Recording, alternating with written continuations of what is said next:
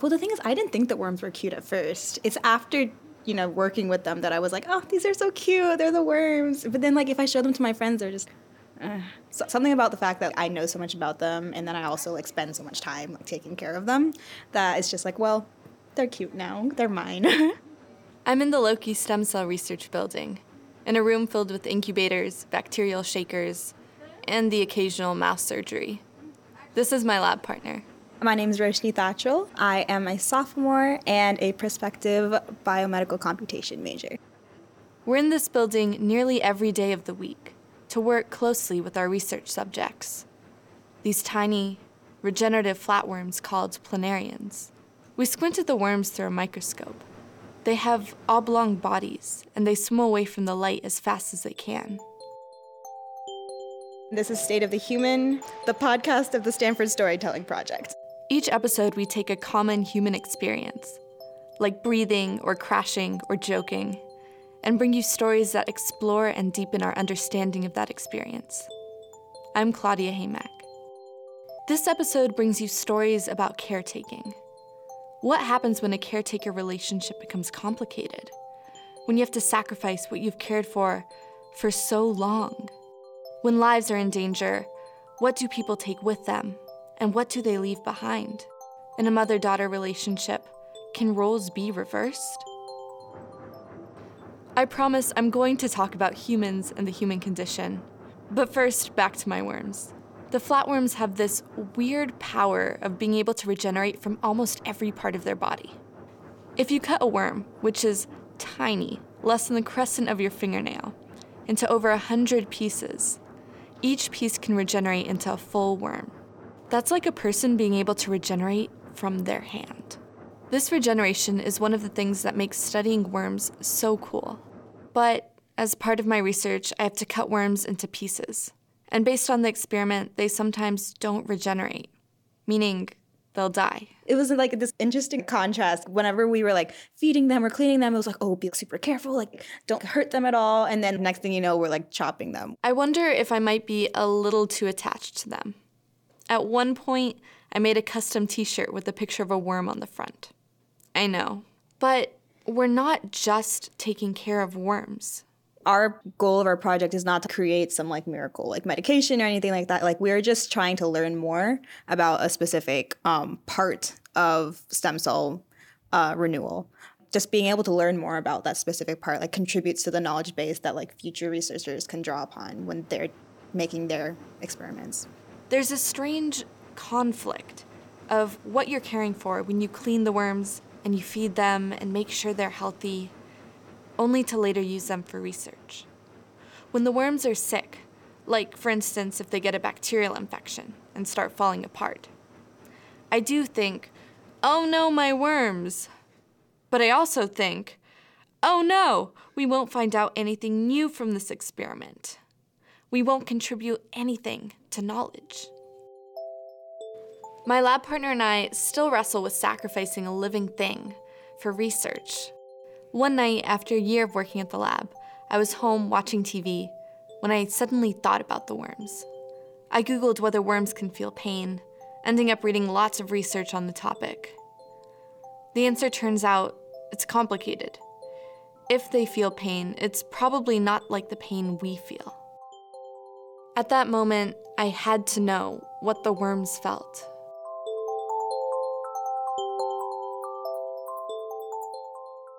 I started lab research without any intention of becoming this caretaker for the worms. But producer Emma Heath found someone who went searching for work that filled her need to care for something. So, I hope you don't mind. This is a show-free home. Oh, yeah. Ronnie Falco is a midwife. But before she had ever even seen a birth, she did something a little bit different. She programmed computers. I don't know that I had ever seen a video of a birth. I had never been at a birth. I really hadn't paid much attention to birth. You know, I was a single programmer, and birth is not a hot topic in programming circles. Until one day, Ronnie's close friend asked her to be there while she gave birth. So she asked a few friends to be with her. We were all so naive. I mean, it's laughable in retrospect. her husband had read somewhere that laughter was good in labor. And so he brought in, I am not kidding, a flatbed truck with the TV, I believe there's TV, VCR, and a very large box of comedy videos. And this was when it was VHS tapes, not DVDs. That thought we were all going to be watching and laughing our way through labor. Ha ha ha. Well, labor gets very real very quickly. And by the time I got there, my friend was in some amount of distress. Her friend is having a lot of trouble, and Ronnie is wondering who's helping her. Where are all the nurses? It was shocking to me how little support she got from the hospital system. I just imagined that this woman is having a baby. This is a medical facility. You got lots of staff. Who's helping her? And the only help they would offer was drugs. But Ronnie's friend didn't want drugs. She wanted to have an unmedicated birth. You know, it was very clinical. But no, the nurse was in no way staying there to support her, either physically or emotionally. And so with the staff missing, Ronnie stepped in, helping her friend breathe, talking her through the experience. She was in the chair. I was breathing with her and then talking about the beach and the waves and the sun and who knows what. I was able to help her get through the rest of her labor, and she had a lovely unmedicated birth. During this all, she experienced something totally unexpected. She was overwhelmed by the feeling of being in the room. Watching her friend, she was enraptured and even felt kind of high. You know, it's like, oh my gosh, a baby just came out of this woman's body. And the baby's all happy and pricking up and, you know, doing baby things. But it was really a feeling of, oh my gosh, what just happened? What did I experience? As much as Ronnie hated the sterility and the drug focus of the hospital, she was overwhelmed by the power of the birth itself. I was thinking, I don't know if I can safely bike home, but it was, all I can say, totally mind-blowing. When she returned to her programming job, she still couldn't stop thinking about the inexplicable power of this birth. It was several days of just being overwhelmed. People will talk about being called to midwifery. You know, in some ways it's kind of a highfalutin sort of term. We don't talk about callings too much anymore. But I did feel a strong pull to it in a way that was not really rational. Not to mention that her day job was, well, boring. Many people who work in software will tell you that they end up working on projects that end up getting thrown away. And I worked on a number of projects that ended up getting thrown away. There's kind of a feeling that you've, you know, given your heart and your blood, sweat, and tears for something that just got thrown away. In contrast, birth is very, very real, and you're clearly helping people. This, you know, programming job that, again, was quite amusing, and I really enjoyed it, but seemed a little pointless in the big picture of life. Ronnie comes from a big family, and when she was little, she helped out around the house with her younger siblings. She practically raised her younger sister. When she got older, she helped her siblings with their newborn babies.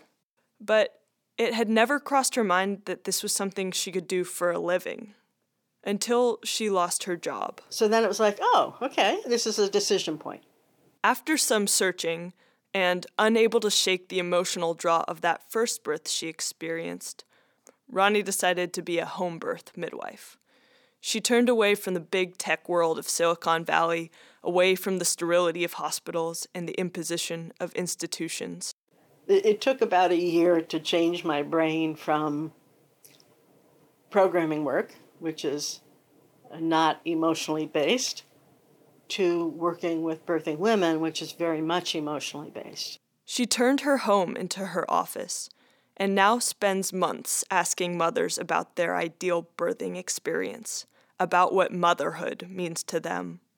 She wants to give women a way to experience that powerful thing she witnessed without the stress of hospitals. I mean, midwifery is a very strange combination of clinical and personal skills. And my first responsibility is clinical safety. You know, I have to check the mom's vitals, and I have to be monitoring the baby's well-being.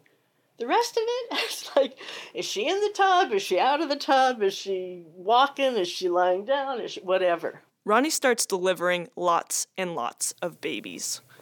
I mean, midwives have lots of slogans, but, sometimes they'll say, putting the care back into caregiving. And I don't know if you have any idea what happens in hospitals. They are getting better.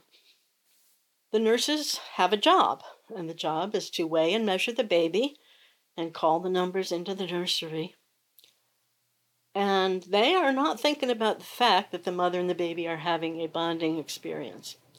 So they just take the baby away. It's like, oh, okay. So when you learn how important it is for the mother and the baby to have that special time together, and you see it just totally disregarded in the hospital, it's hard not to be an advocate for the specialness of that time right after the birth.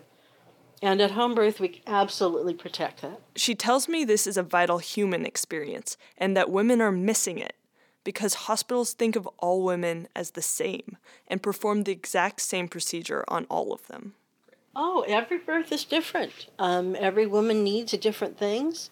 In hospitals, every woman gets the same uncomfortable bed, the same kind of hospital room, the same set of instructions and breathing techniques, and all of them are expected to leave as soon as possible after it's all over. But in many ways, birth has been moved into hospitals, so it could be under the control of the masculine infrastructure. For most of history, women were in control of birth care in the form of doulas and midwives, who had the wisdom and experience. It was pretty much the one medical field women were allowed to be involved in. Then, in the 19th century, with the rise of modern medicine, male practitioners started taking more control of childbirth. But men had never been involved in childbirth before, and they didn't ask the midwives for help. So they made lots of mistakes, and they actually designed the experience for their own comfort at the expense of mothers. You might have heard of forceps, those diabolical tongs used to extract babies until the mid-20th century. And even though hospitals now are generally safer places to give birth, the remnants of that male-dominated past lingers, from the uncomfortable positioning of the chairs, meant to aid the doctor rather than the woman, to the epidurals. We've turned what has always been a very intimate, personal, and female experience into a medical operation. Birth is technically a medical procedure. They think they're doing it. Ronnie works to return that birth experience to women. I got into midwifery. It was a strong feminist component. I mean, it's tough as a midwife to be there because you have the mother's life in your hand, you have the baby's life in your hand. The idea of reclaiming birth is really empowering, but the reality of it can be more complicated. If that baby's born and not breathing, you are the only person in that room who can handle it. She argues that it's the only way to give women the option of a more personalized birth. In some ways it sounds so silly, but over the years I have come to realize that for a home birth midwife, my primary job is just always to be making the decision, are we safe at home? Do we need to go to the hospital? Are we safe at home? Do we need to go to the hospital? She feels like it's her job to put off the hospital as long as possible, and hopefully never go at all. But sometimes things go so wrong that she's forced to take a mother to the hospital. She told me that feels like a failure. Midwife is from the German roots with woman. In some ways, it's not that different from, when you're with a child, you're sort of supporting them in their process of play or whatever they're doing. These mothers trust Ronnie with a really vulnerable moment in their lives. In that way, being a midwife isn't really about taking care of babies. It's about taking care of mothers. It's natural that the way midwives are with women in labor also it models caring, supportive behavior for them as mothers. You can mother someone without treating them like a child. I asked Ronnie if she ever wanted to have kids of her own, but when it comes to her maternal instincts, she's always focused more on her clients. I imagined that I would have a large family. You know, when you come from a large family, that seems like the norm. So I always imagined I would have a large family. But as I got into my 30s, and I chose midwifery. I mean, there's a mom who had 5 babies with me. I can picture her sitting right here. Oh, she's on the younger side. She might think of me a little bit like a mom. Now, after being a mother to mothers for 20 years through 400 births, Ronnie is about to retire. She might miss her maternal role, but she'll still have her cat. Hi, kitty. Yeah, so It's all about the cat. With her days of programming long behind her, she doesn't really look back with many regrets. I did what I felt very, very moved and almost compelled to do at the time, to change careers. So that was my life path. I have the satisfaction of feeling that I followed my path. In a way, Ronnie was ahead of her time. A Silicon Valley success story. That piece was produced by Emma Heath. In medicine and science, you try to control so many factors. The way you pipette, the way you position your hands as you deliver a baby, the way you follow a procedure. But what happens when you are pulled away from all your routines? When something can't be controlled, and caretaking becomes more of an instinct than an intention. We traveled to Sonoma County after the wildfires this fall. Oh my gosh. So there was, this is our property up to the right, and you see a lot of dirt and rock or burnt dirt. I'm with Claire. Another student is with her husband, Josh. We're driving to where her house was, at the top of a hill. And you can see up ahead that where the white fence is, that fence just melted away. She walks us around the burnt landscape. We had a refrigerator in the garage, which is now just a twisted metal hunk. The fire came late at night. So just before 1 o'clock, Josh called me. Claire woke up her 12-year-old daughter, Sophie, and gathered all she could. And that glow had gone from in the distance to maybe halfway up the sky. And at this point, I could hear this roar coming at us.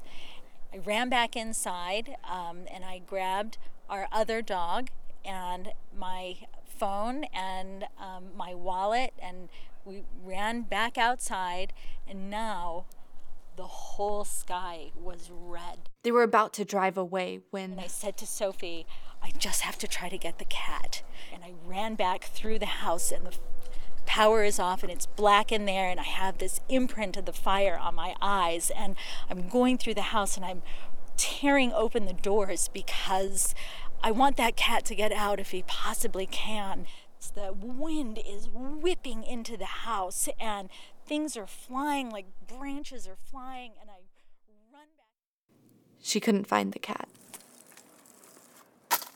Today, it's calm and almost peaceful, as long as you don't look at the burnt ground. Across the property, Josh is with another student, Helvia. My name is Helvia Taina. Looking for anything they could salvage. You know, like it makes sense that some things would be recognizable, obviously, you know, a bathtub or... Some things that seemed fine, like we saw a bunch of books that had been burned. I mean, it looks perfectly like a book just splayed out, and then the second you touch it, though, it just falls apart because it's all ash. But it's a book that burned and just burned in that position. Sometimes you could still even see the print, and as soon as you would touch it, it would just like disintegrate into powder. This was an autographed baseball.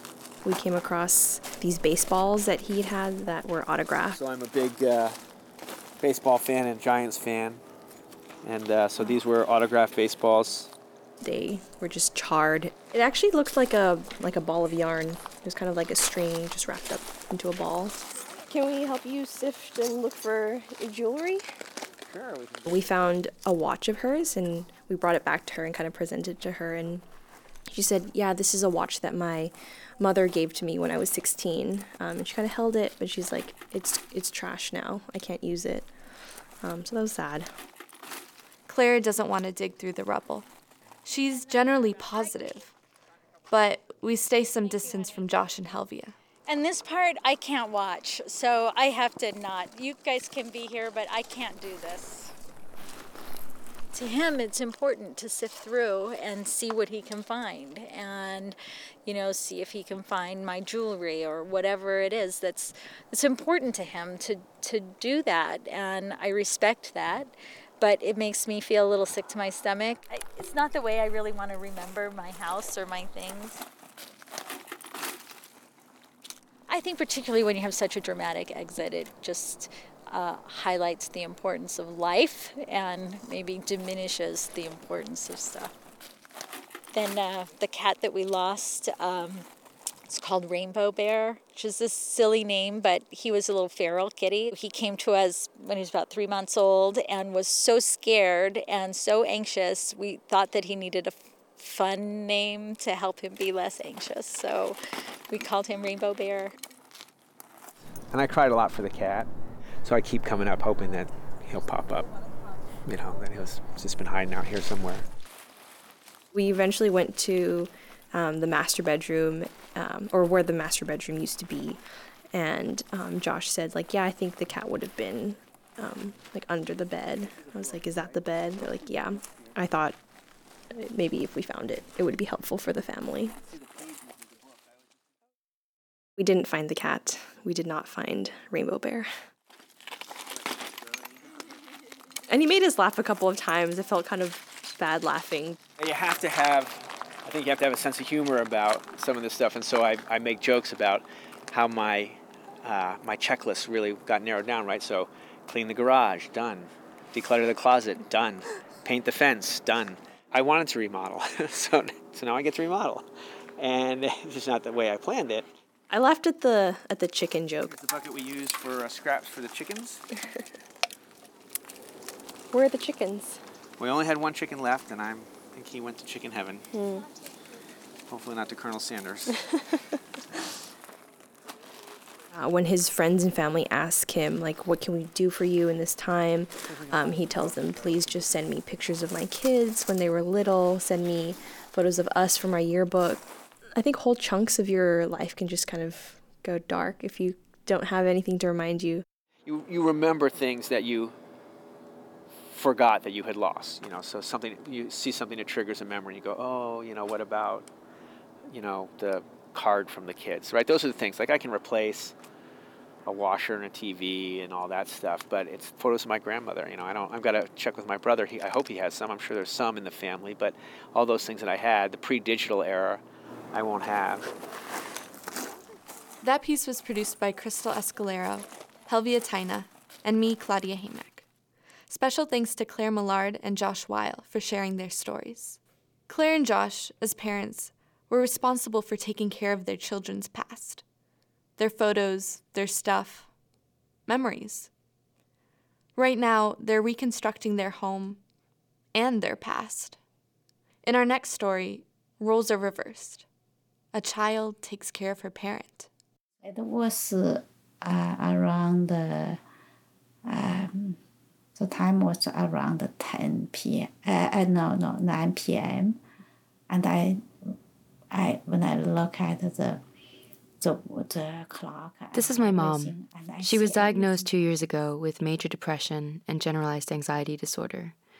She's telling me about a call she got. It's a female's voice. What did the phone call say? I cannot remember exactly the word. Mom doesn't remember exactly what the caller said. But by the end of the call, she's been told that nothing is real and everyone she loves has died. My younger sister Emma called me that night, distraught, in a panic. I woke up and it was like the middle of the night. Then I see Mom in the darkness next to me, standing very still. And she just keeps repeating Dad's name. Every breath she took was like, Dad. And also then occasionally she would change to Wei and then you. Was she able to tell you what was going on? No. It was like pure panic. And I did not get a response from Mom at all. Any clear sign that she even knew that I was there. She kept asking me, Mom, tell me, say things. I wanted to say, but I could not talk out. Mom wanted to tell Emma that Dad was gone, that he died centuries ago, along with Wei, our older sister, myself, and the rest of our family. The voice had told her that her house, the neighbors, the high school down the street were all an illusion, and that anything she thought or said, they would know. I had this feeling my mind was controlled by something. I do not know I'm alive or I'm dead. And so I feel like, I cannot die, I cannot alive. And my voice keeps saying, I want to die and go back to my family. But I could not do that.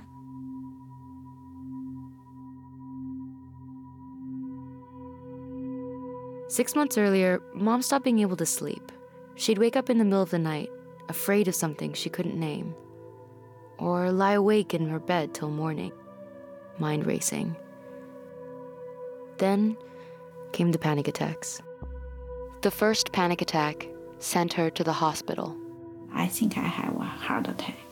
I could not breathe, could not talk. It was like pure panic. So I called 911 and the paramedics came. The second panic attack sent her to the psychiatrist. And he said, this kind of problem can drag the family to a huge debt and burden.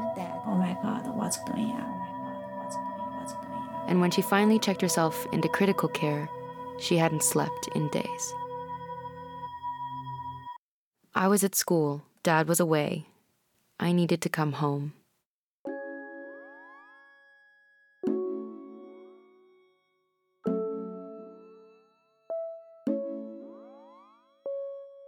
I came home and found an empty house. I knew that Mom was in a hospital, but I wasn't sure where. So I called around and found out that she'd spent her first night at the Inpatient Rehab Treatment Center for Alcohol and Drug Addiction. The Psychiatric Crisis Response Center had run out of beds. When I finally saw her, she was so small. Her clothing hung off her, a little too big. I didn't remember her being this small.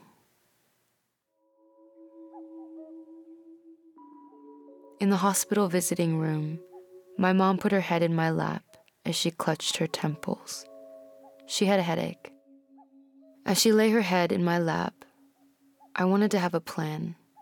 I wanted to tell her that things were going to be okay.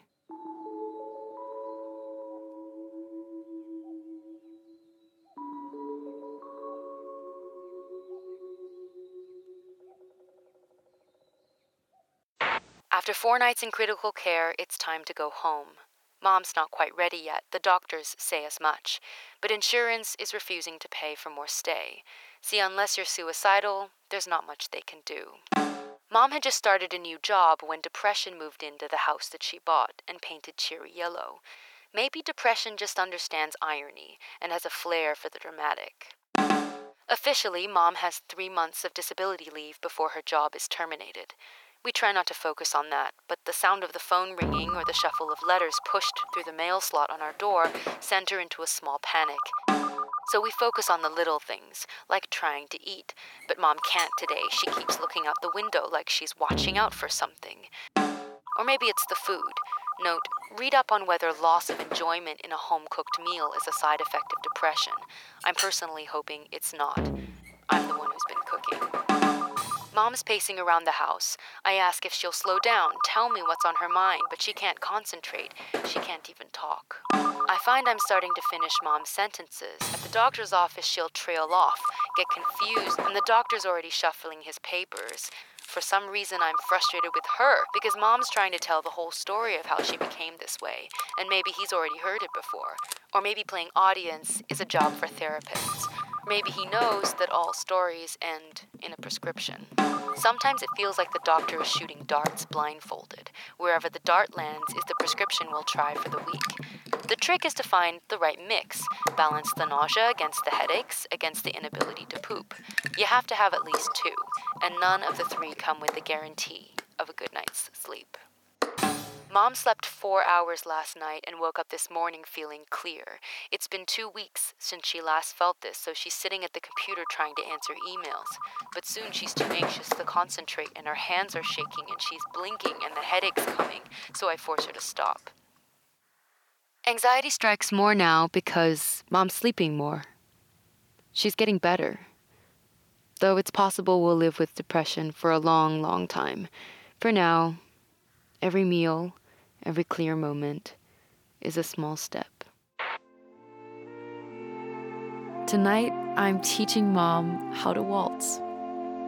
I was dancing with my darling to the Tennessee waltz. I've rolled up the small carpet in our living room to make a little space for us to dance. I tell Mom, listen, concentrate. Introduced her to my loved one.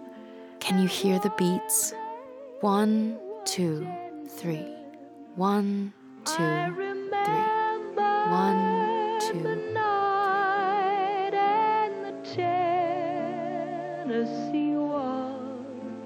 We dance.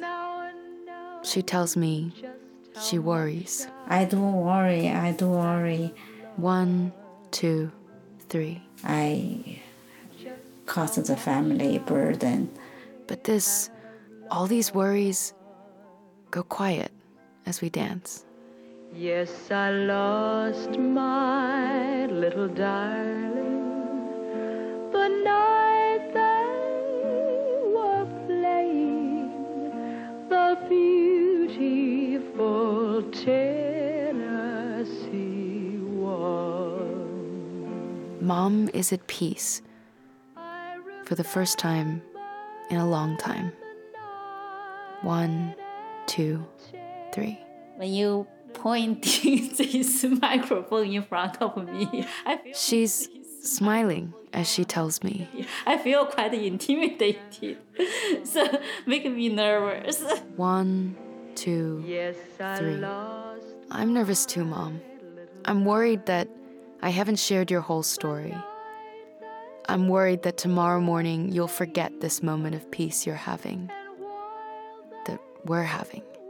1, 2, 3. But, Mom, there will be more clear moments. There will be more moments like this.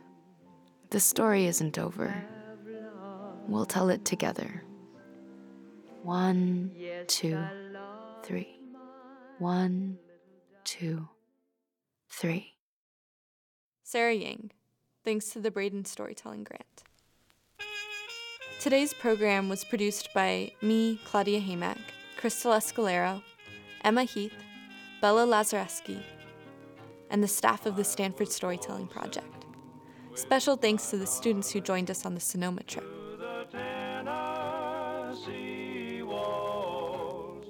For their generous financial support, we'd like to thank the Vice Provost for Undergraduate Education, the Program in Writing and Rhetoric, Stanford Arts, and Bruce Braden. You can find this and every episode of State of the Human through our website, storytelling.stanford.edu.